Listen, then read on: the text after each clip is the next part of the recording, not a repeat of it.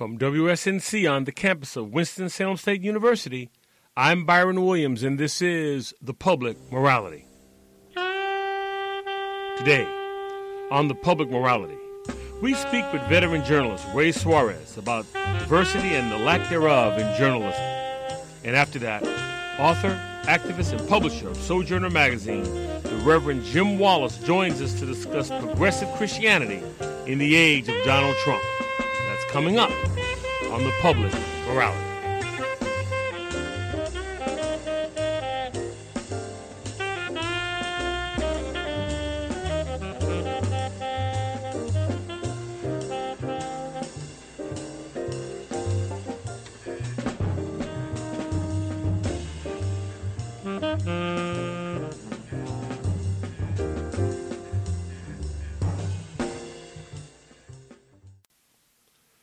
Welcome to The Public Morality. It is not uncommon to turn on the news of choice and find journalists offering analysis on critical issues. We expect on myriad issues the presence of white male journalists will be well represented. But after that, who's on the air telling the story can become a marginalized process. It is expected that if the issue is race, there will be at least one African American, and likewise, if the issue is immigration, we can expect at least one Latino. Why is this problematic? And does it bring us closer to that more perfect union? To answer these questions and others is veteran journalist and author Ray Suarez. In a career spanning over 30 years, there is perhaps no one whose keen insight is more valuable on this issue. Ray Suarez, welcome to The Public Morality. Great to be with you, Byron. Thank you. On the eve of the 2016 presidential election, you remarked that there were 9 people on the CNN panel and no room for a Latino analyst or reporter. And I would imagine over the years, this was not the first time you've seen something akin to this. So why did this particular situation jump out at you? Well, you'll recall that in the days running up to the opening of the polls on Election Day, a lot of the coverage went to the registration effort, the turnout effort, and the size of the Latino vote, and how it might make a difference in places like Florida, Arizona, North Carolina, Virginia. And here we were, and Nevada, leaving them out, they're a big part of the story. And here we were on the eve of the election, and I looked at the television, and there were 9 people sitting there, and just organically, just accidentally, you have to be in a situation where you specifically put a Latino journalist on the panel, or else one will not appear. And I just couldn't imagine, here we are, 1 out of every 6 Americans. 1 out of every 6! And you just cannot break in to CNN, to MSNBC, to Fox. They're rare, and when they're there to talk about what's perceived as specifically Latino issues. Do Latino analysts have anything to say about Donald Trump's speculations about the U.S. and the future of NATO? Do Latino journalists have anything to say about the new Trump administration's approaches to Russia? Do Latino journalists have anything to say about the financial regulations that the Trump administration may undermine? Who knows? I'm sure they do, but because the pool is so narrow and the producers who put these programs on lack the creativity and the wit to say, who else should we be talking to? Who else could we be talking to? It just got me in a way, I'm used to it, Byron. I've been seeing this on television for years, but I think it just was a burr in my saddle that particular morning when I looked up at the television and I saw 9 people, and I thought, well, how many would there have to be sitting there before you finally got a Latino on the set? 15, 20, 25? Would you have to put like a football team photo there to finally get 1 Latino journalist on that panel? It was amazing. Well, I'm asking for forgiveness in advance. I'm going to date you right now. We're going to go back to your Talk of the Nation days. And I want to, I like to have you sort of tell our listeners, just from going back to Talk the Nation up to the present, how are these decisions made when, just sort of walk us through, we're going to do a show on X, they're having a production meeting. How are these decisions made the way you could be that glaring omission could happen? Well, because these are often booked on the fly, you go to the people who have reliably helped you out in the past and are gettable. You go to people who have done good work in the past and are gettable. And you go to people who are known to the audience and gettable.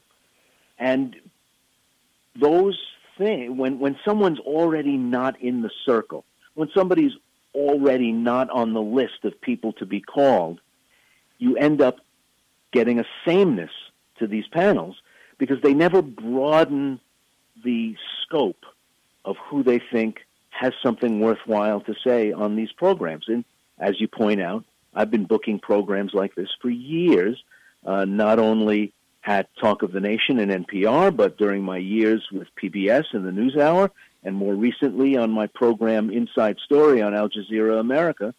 You had to broaden the circle, or else you'd end up with the same people who always get called. So because I'm conscious of it, I tried to do better on that score and not have the same kind of people talking about the same issues over and over. But a lot of this stuff is done really quickly and under the gun, and you go with safe names, people you've had before, and that because you go with people you've had before, you never broaden out who gets to talk. And I also realize that in one regard, say MSNBC, CNN, and Fox are one animal. The NewsHour, Talk of the Nation are another animal. So on that first one, how much does ratings drive those types of decisions? I'm not sure that ratings are that important a factor. When you turn on MSNBC in the morning and there's Mika and Joe and Willie Geist and Mike Barnacle and Halperin and on and on and on,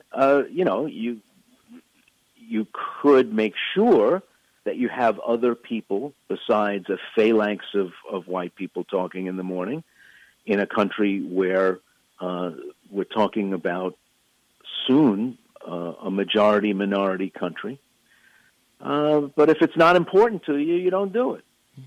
I mean, I'm on those shows occasionally, but, it's most days on most programs, most of the time, you turn on the TV, and if Latinos have opinions about anything besides immigration or the Latino vote, two things that I guess they're understood to be able to talk about specifically, you rarely see journalists of stature talking about foreign affairs, talking about the economy. They're there. They're bookable. They're available. They've got interesting things to say. They're just not called.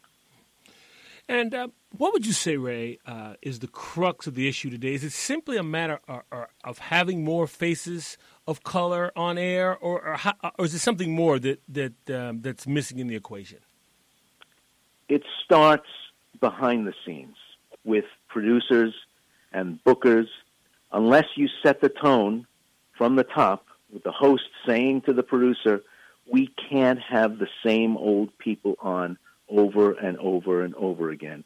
We've got to be talking to a more representative sample of Americans. Unless you set that tone at the top and tell the bookers and tell the assistant producers, we have to do this differently, they won't do it.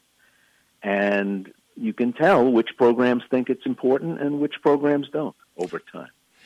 I will say that because there's a sort of circular nature that I discussed earlier to this, national security experts, unless you particularly go for a minority person, you will have a Rolodex filled with white men because the way the system works, it just continues to develop white men as national security experts. Are there others? Yes, but you've got to make an effort. And sometimes in a time of shrinking news staffs and shrinking time to do even more work all the time, you don't necessarily scout out those people who can perhaps give you a different way of looking at an all-volunteer army that's heavily minority, that can give you a different way of looking at who enlists in 2016 from the way guys who've spent much of their adult lives at the Pentagon and in think tanks inside the Washington Beltway will talk about those things. You have to make it a point, or else you'll call the same people over and over again. Does it also go deeper? I mean, at least which the points that you're raising here as to why this matters, more than just having the faces and the numbers, but why it matters. Does it not go deeper to the meaning of our democracy and our stated commitment to pluralism? Sure it does. Sure it does. It's a living expression. It's an editorial expression of an understanding. You and I would submit a flawed understanding of the way America works. Once I had something close to a meltdown in a newsroom I was working in Chicago, where it was assumed that on topics like renters insurance and real estate taxes and utility rates, you talk to white people. But if you were talking about crime and public education, you talk to black and brown people. As if a black person who's going to get a bigger gas bill next month isn't as concerned about that as his white neighbor. There were topics, and this wasn't a conscious process. Nobody was saying, okay, let's go talk to white people about homeowners' taxation, real estate taxes. It wasn't a conscious process where you say, oh, only white people care about real estate taxes. It was worse than that in a way, because you subconsciously just said, well, who is this a big issue to? Who's going to squawk about this? Who's got the houses that are worth the most, so we'll probably get the largest increases in the taxes they pay? And so we end up going through the well-worn and well-known ways of telling these stories to one of the most diverse metropolitan areas in the nation, which is what Chicago is and was at that time. I said and started yelling in the newsroom, why do we only talk to white people about the electricity bill going up? Doesn't everybody pay an electricity bill? And they looked at me like, uh-oh, here we go. Here we go. He's going to be on a tear now. But it had finally gotten to be too much. We only go and talk to minority people about crime in schools and drugs and things that reflect pathology, as if they're the only people who have to worry about it, especially now with all these white people dying with heroin needles in their arm. And we have this idea that financial questions are not something that everybody wrestles with. And it was just reflected in that one moment as I saw a piece go out on my station, because they went to a suburb where only one kind of person lived, and they stuck microphones in their face and got what they had to say about real estate taxation, and it reflected back to the community our idea of who cares about these issues, which it was a mistaken idea, a flawed idea, but there it was in flesh and blood and camera pictures. Our idea of who cares about this reflected on television. And in issues large and small, it happens over and over again. If you're just joining us, we're speaking with veteran journalist Ray Suarez. You know, Ray, I got to tell you, in your previous answer, when you said that you lost your temper, now I go back with you to Talk of the Nation. I just can't imagine Ray Suarez losing his temper. He just doesn't do that. So now you've ruined my perception of you permanently. I'm a pretty cool customer as a rule, but I guess that day in the newsroom, it just got to me like, here we go, doing the same thing, the same way, again and again. Local news has a big responsibility to a community to explain itself to itself. And if you go with stereotypical thinking in a newsroom, how will the community that you serve ever break out of stereotypical thinking?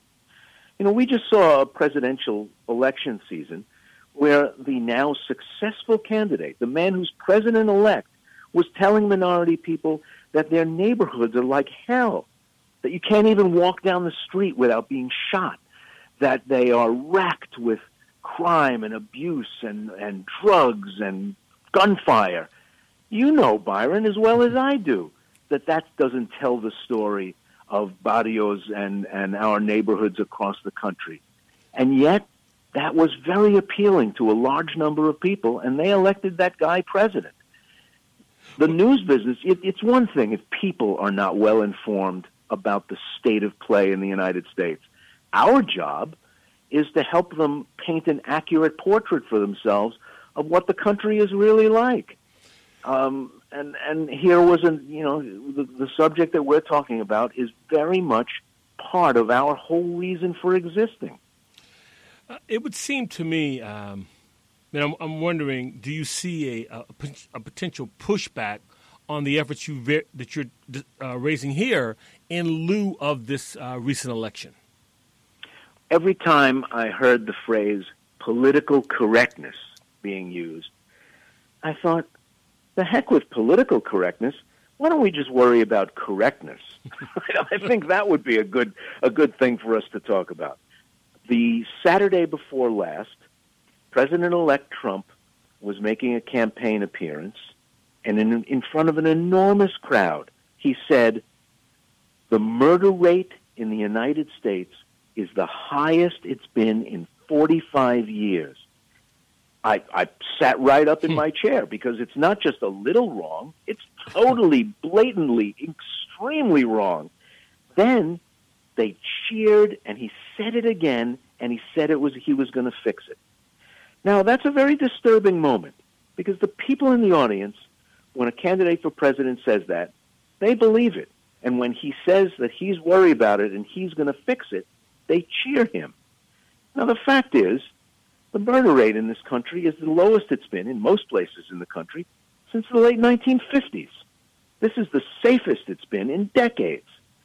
And I don't know why voters found it so appealing that a guy would actually paint a portrait of the United States that was more dysfunctional, more frightening, less coherent than the one we really have. We have a pretty good country. It needs improvement, and a lot of stuff needs fixing, and a lot of lives need improving. But to get up and tell tens of thousands of people, and I guess, by extension, a television audience of millions more, that the country is a wreck, and that, in fact, murder is the highest it's been in 45 years, it was crazy, a crazy moment. And I thought, the hell with political correctness. This election needs a little just correctness. I'm going to go back, if I could, to the whole issue about journalists of color on air. It occurs to me there's also a perception that news bureaus are also guilty of is when the sort of marginalization of reporters and analysts of color. Like, for example, as you mentioned earlier, if it's a race issue, we need an African American. If it's an issue of immigration, then the search commences to find a Latino.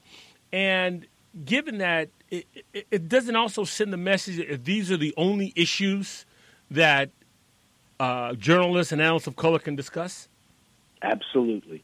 Absolutely. And it's really a problem because it keeps us, when we actually manage to jump through the hoops and make it into a newsroom, which is hard enough. I mean, just getting the job is hard enough.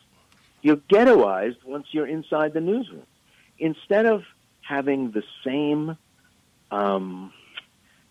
aspirations to do the top story every night, to do the page one story, you end up on the Chitlin circuit or the taco beat, and you end up marginalized inside your own newsroom, even when you're talking to a general audience.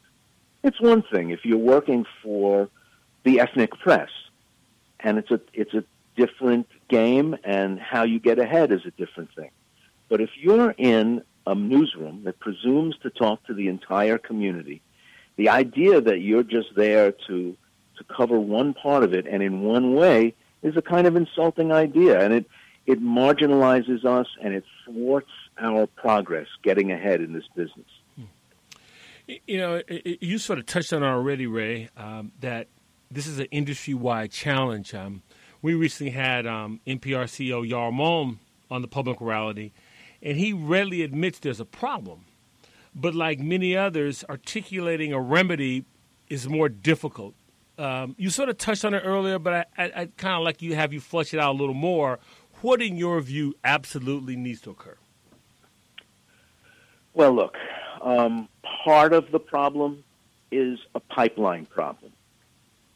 There are too few Black and Latino people graduating high school, and then after graduating high school, going to get a 4-year degree in an applicable field of study.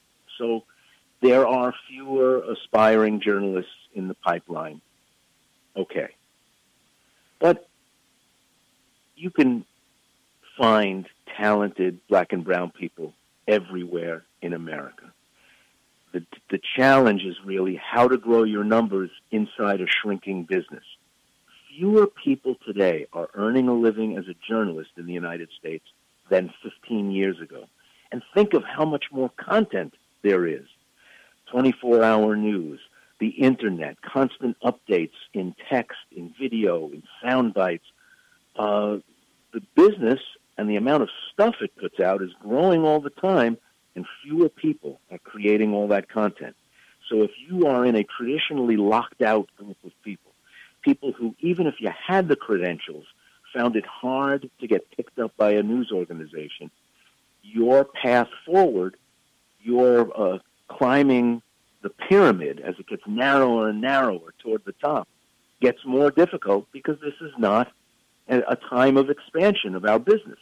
But at the same time, the demographics of the country are changing in a way that more and more of the young people who are knocking at the door, trying to get into the newsroom, are going to be people of color.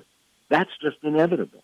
The workforce is changing, so that in a couple of years, even though the boomer overhang will be sizable and the audience will still be majority white, the growing parts of the audience, the largest parts of the audience of the future, are minority people. And, you want to ignore that, businessman? Ignore that at your peril, I guess. We see it changing in commercials and billboards and things like that, variety shows and all those other things. The newsroom is just a different realm, and it's been very hard to break through. It would also seem, based on your last remarks, that in this particular climate that we now sit, which I would describe it at best as a climate of uncertainty. Is that fair? Would you give me that one? I think that's fair, yeah. All right. Absolutely. It would seem now, more than ever, given your previous remarks, that we need an increase in diverse voices, not just Black and brown, but just a whole array of diverse voices to try to make sense of this uncertainty. You're absolutely right, but here's what makes that complicated. If you are someone who puts unpopular points of view from unpopular people on the air, unless you conform to newsroom cultures and become like everybody who's already there, you don't advance. So we have this deeply embedded paradox. Newsrooms need minority staff in order to provide a diversity of viewpoint. And yet diversity of viewpoint is discouraged even from the people of color who get hired by newsrooms. So they make a show of trying to widen that circle that I talked about earlier. But in reality, getting ahead inside a newsroom means that you have to pull your punches a little, pull in your legs a little, so your feet don't get stepped on. You have to be careful about what you say and how you say it, because even though you are, at least at the beginning, said to be there in order to represent who lives in your service area, the interests of the wider community, getting as many viewpoints as possible going into the pot to make this great stew we call the news, really, safe opinions are valued more than challenging ones. Safe people are valued more than challenging ones. And, getting ahead inside a newsroom culture where you might find yourself the odd man out again and again and again, that's not a recipe for long-term success in an organization. Nobody annoys their way to the top. So it's that great tension between why you're there in the first place, and then you say, okay, well, here I am. Here's who you should be talking to. Here's what we should be talking about. Here are people you don't know and who you don't talk to. And then they say, well, I didn't want to be that out there.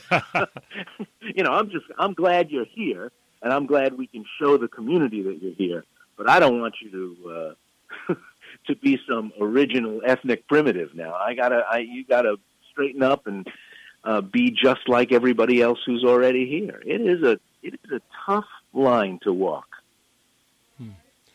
Ray Suarez, a veteran journalist, thank you so much for being on the Public Morality today, sir. Thanks for inviting me, Byron. Good to talk to you.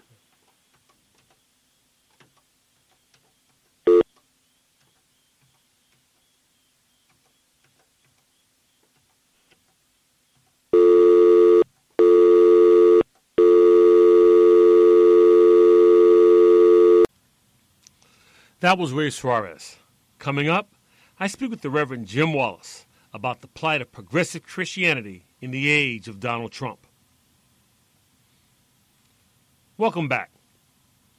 Every president election, beginning with George Washington, the American people did not know what they had until they had it. Perhaps those words never rang truer than with the election of Donald J. Trump as the nation's 45th president. Though Trump was supported by more conservative evangelicals, what does his election say to more progressive Christians? Joining us to discuss progressive Christians in response to the upcoming Trump presidency is Jim Wallis. Wallis is an author, activist, and publisher of Sojourner magazine based in Washington, D.C. Jim Wallis, welcome back to the Public Morality. Great to be back, and I'm glad for people who believe that morality should go public. Well, that remains to be seen in the days and years to come. Well, I'm saying you do, and your listeners do. So I'm glad to be on your show. Thank you, thank you. Well, let's just dive in. What does the election of Donald J. Trump say to you? This election was about race, and all the people who are saying it wasn't are white people. And every person of color I know knows it was about race. The election of Donald Trump is a last gasp of white supremacy. I'm hoping it's the death knell of white supremacy. But I'm very much in agreement that a whole bunch of white working class, rural white families have been completely marginalized by the economic system and trade and globalization and technology, all that, and the elites in both sides don't care about them. That's clearly true. But Donald Trump turned economic resentment into racial resentment. He racialized this, and that's what made his movement explosive.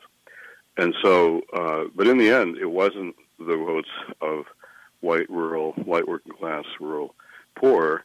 It was the votes of white, college-educated, affluent suburbanites who finally put Donald Trump over the top.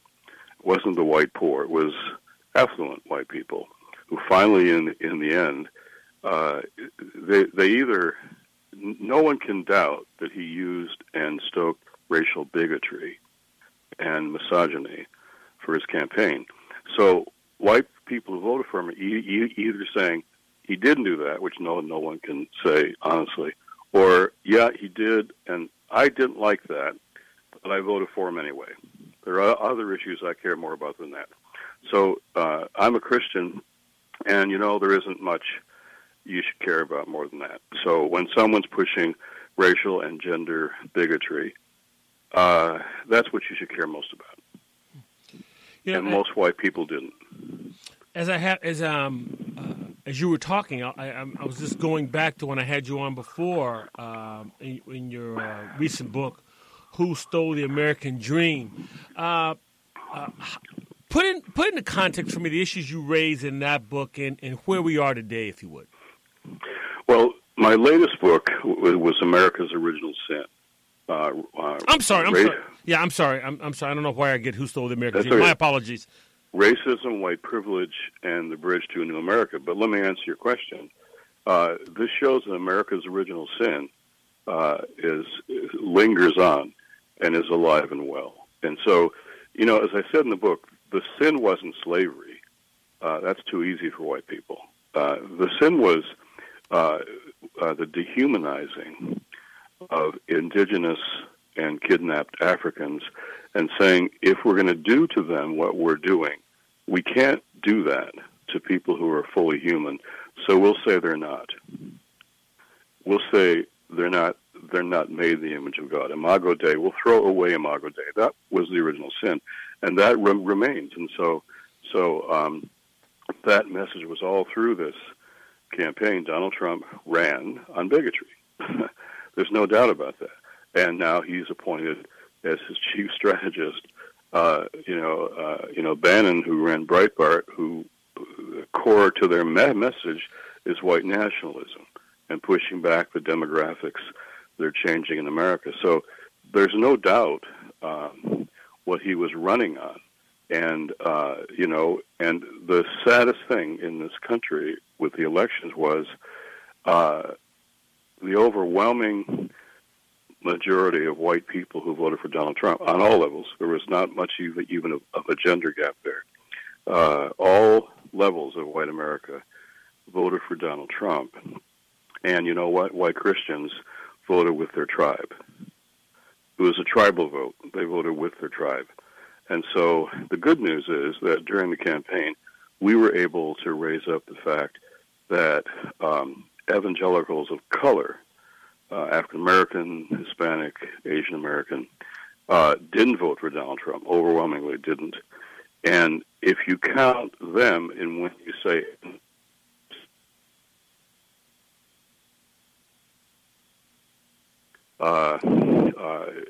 by 80 evangelical leaders, younger, multi-ethnic, now that the media is finally saying, oh, we mean white evangelicals. And I'm saying thank you for that, because it isn't all evangelicals. If you count the votes of all evangelicals, including evangelicals of color, it's split half and half between Trump and Hillary. So, this was clear. So I was in a debate with a religious right person on BBC a couple of days ago, and I said, how do you feel as a white Christian voting against almost all Christians, your brothers and sisters in Christ of color?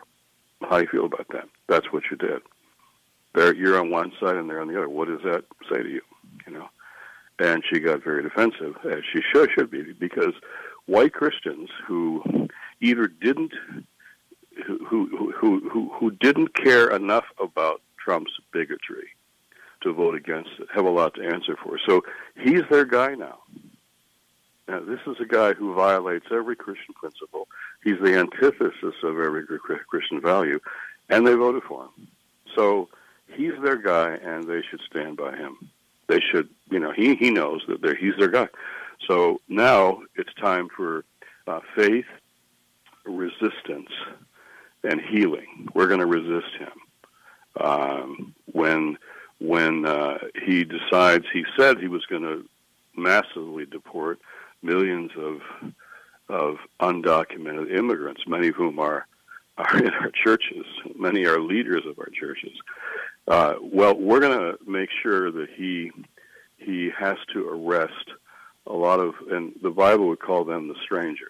And Jesus says, how we treat the stranger is how we treat him. So we're going to force Donald Trump to arrest the immigrants, the strangers, in our churches. Not home alone, in our churches. Push aside the priest, the pastor, and arrest the stranger in our churches. And every black pastor who's calling me on the phone just is terrified by what's going to happen to young men of color in their congregations. every black parent I've talked to, every black parent is so too fearful for their children. And white parents aren't feeling that, but black parents are. And so they're afraid of white police now being enabled by this administration to really go after young African-American men in particular. And I think they should be afraid. So what I'm going to call for this week is every clergy association, every interfaith, ecumenical clergy association, multiracial, multi-faith, go to the sheriff, the police chief in every town and city and say, we're going to hold you accountable. If the government won't, we will. We're going to watch, we're going to film, and where it becomes necessary, stand in between your police who don't want to obey the law in regard to citizens of color. So if the government won't, if they're looking over their shoulder, well, the Justice Department doesn't care anymore, and the White House doesn't care anymore. Well, people of faith will care, and we will hold police accountable if necessary. So it's time for resistance. If you're just joining us, we're speaking with author, activist, and publisher of Sojourner Magazine, the Reverend Jim Wallis. Jim, has there any potential projects stirred in you since this election? Well, the ones I just talked about, we're going to call it faith, resistance, and healing. And first of all, faith. If we do these things, if we stand up to white police going after young people of color, if we stand up to ICE agents who want to arrest people in our churches, it's going to be costly, risky, and costly. So the first thing we have to do is go deeper into our faith. And it'll help us remember who we are. And for me, Trump says America first. No, faith first. And we're going to put our faith first, and we're going to have to go deeper in our faith to stand up to what he said he was going to do.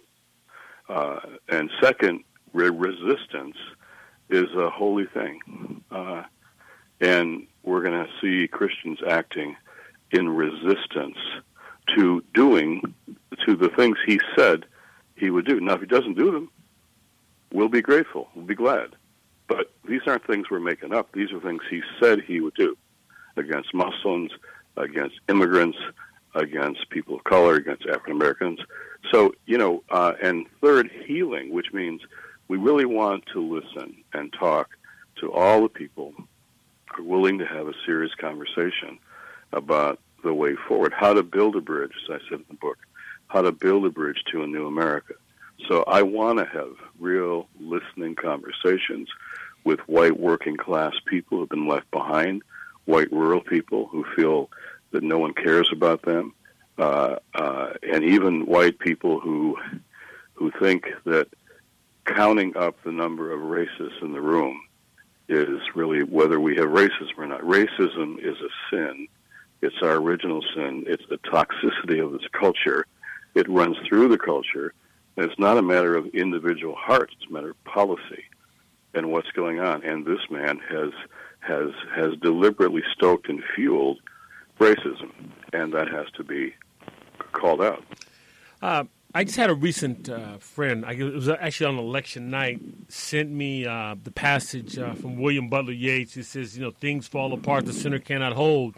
Mere anarchy is loosed upon the world. And I was wondering, are you concerned that, are we close to anarchy, or do you feel that, or are you, is that just taking it over the top? Well,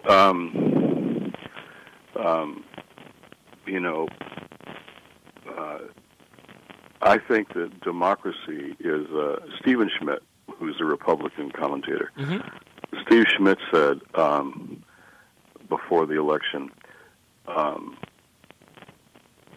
the fascism that rose up in the 1930s didn't do so because it was strong. It did it because democracy was weak. And so I think democracy is very weak in this country. I think the lack of trust in institutions, I think the complete lack of willingness even to accept facts or to take facts from media sources that just our editorials, time and time again. No common ground, no common space to talk. The fact that most Trump supporters don't even know anybody who voted for Hillary Clinton, and the other way around. We live in parallel universes now in this country. It's very racialized by our geography. So I think democracy is very weak because the system, the economic system, as Bernie Sanders and Trump said, is rigged. It is rigged. And it's rigged by and for the people at the top, and the people, other people are really being left behind. That's true. And politics follows the money. And so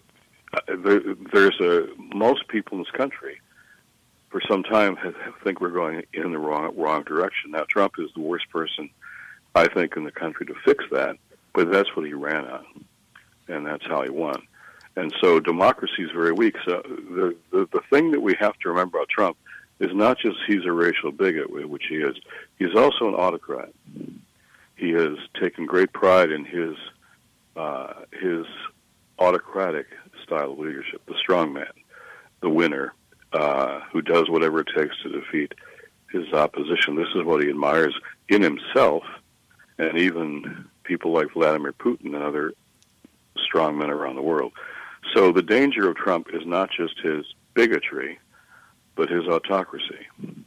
And so I think it's very important that those who are protesting do so, but do so in a different way than his way. In other words, we have to protest with our values and not descend to his level, the level of people that are so supporting him. But I think resistance is called for.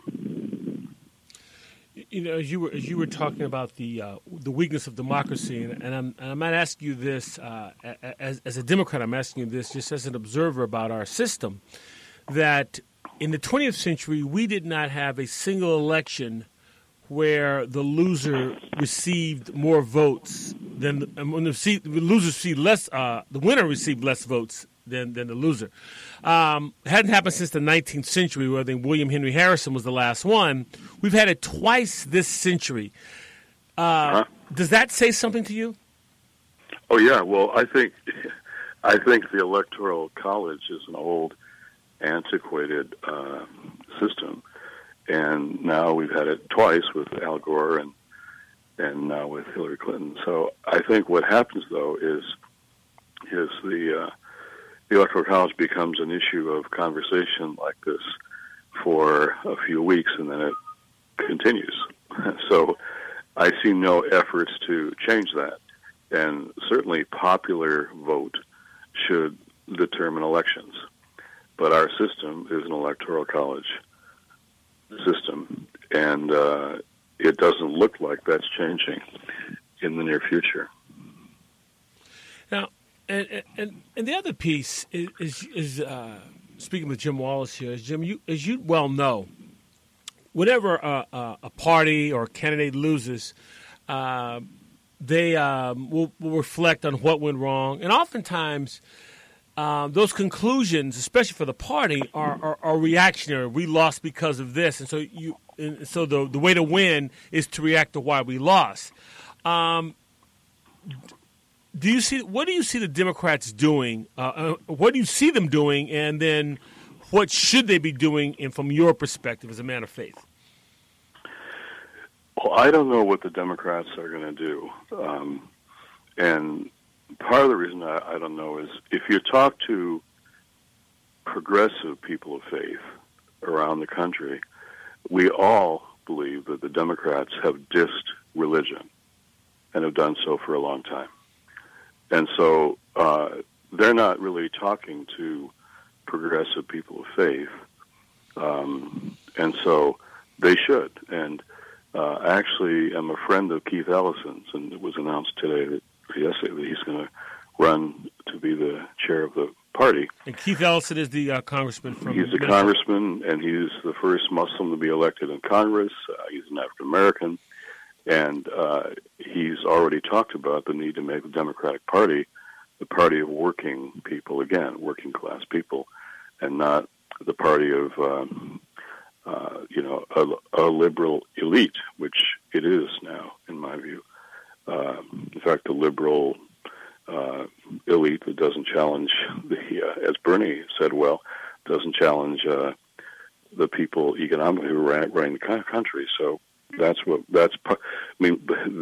we lost also because the candidate running for the Democratic side did not inspire or enthuse people to come out and vote, like Bernie enthused people, and Clinton just didn't in the end. And so he wants to make sure the party, Democratic Party, supports working people again. I think he's right. I also think Keith understands religion and respects religion and knows how in all of our social movements in this nation's history, religion played a very active part in morally catalyzing and really inspiring, motivating social change. And that, at our best, that's what we can do. You have the religious right, an example of the other kind of politicizing and wanting to have its views enforced by the government. But you also have, from abolition to women's suffrage to the civil rights movement, you see religion being a moral force that can really change public life. And I think Keith Ellison gets that.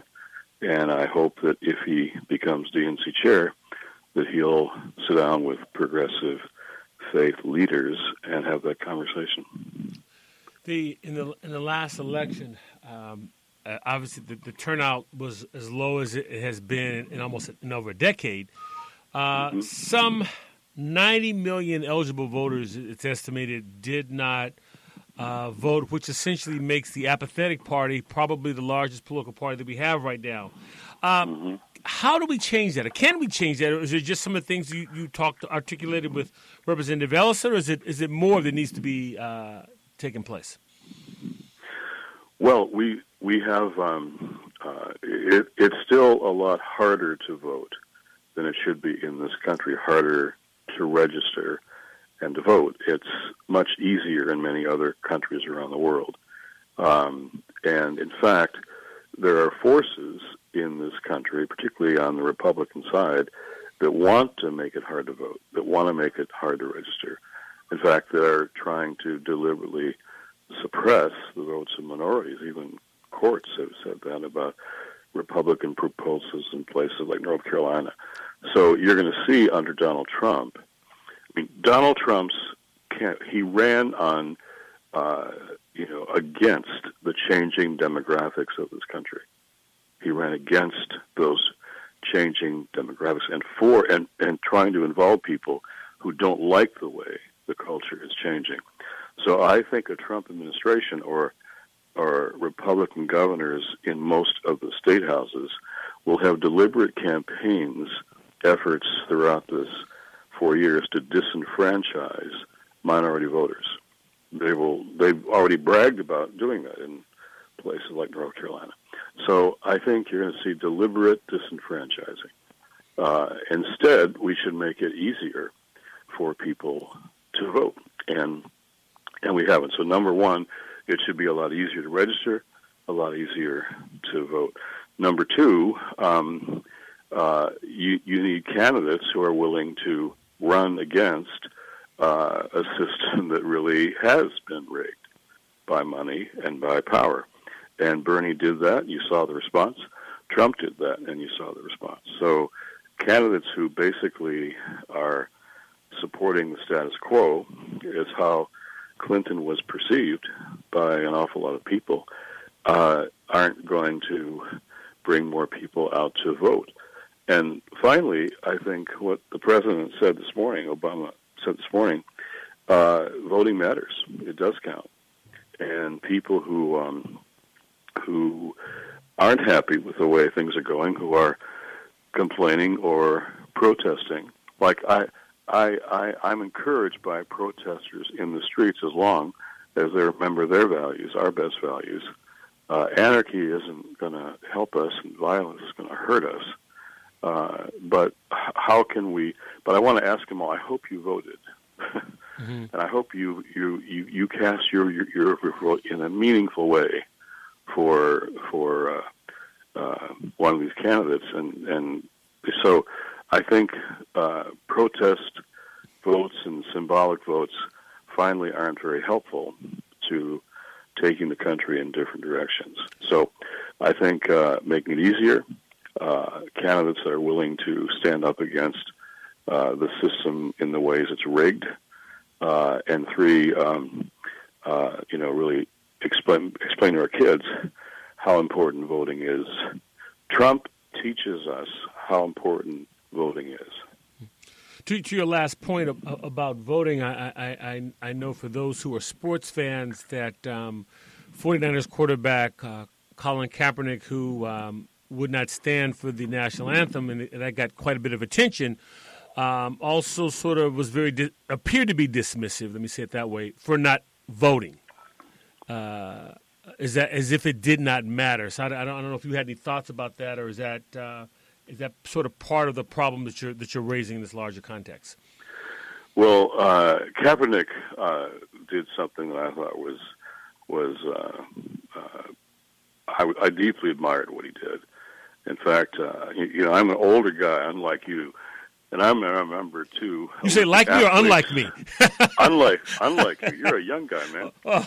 You're kind. But I remember on my college wall at Michigan State, I had this big poster of two Olympic athletes with their fists in the air. You remember that? John Carlos and Tommy Smith.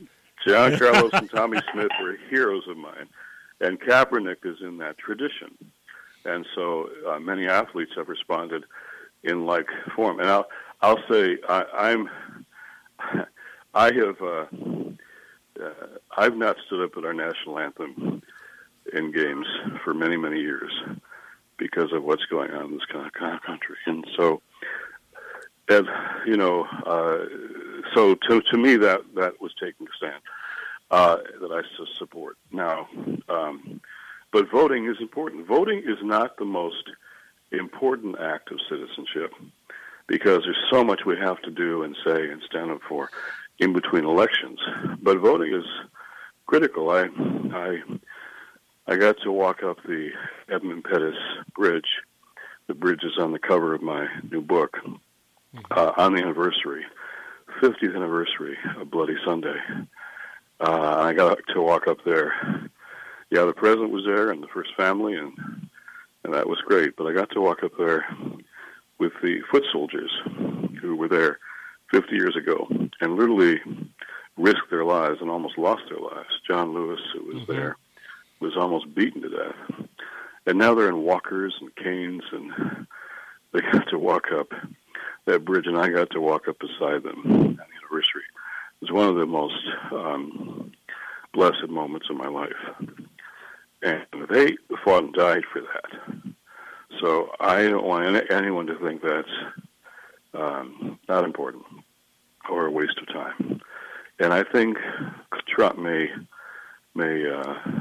make some people understand how important voting is. And then when you vote, the election doesn't go. I've never seen Sojourner staff in our day after the election. I've never seen so many tears, so much pain in this week of reflection. I've heard it on the phone. I've heard it all over the country. I've seen it. And so you take a breath and you rest and you pray, and then you get up and you fight and you resist and you stand for what you stood for before. And you know that finally our public acts, as your show tries to say, our public participation is a moral choice around moral values. And for many of us, it's an act of faith. Jim Wallis, author, activist, publisher, Sojourner Magazine. Thank you so much, my friend, for being on the Public Morality today. Bless you. Bless you. Take care.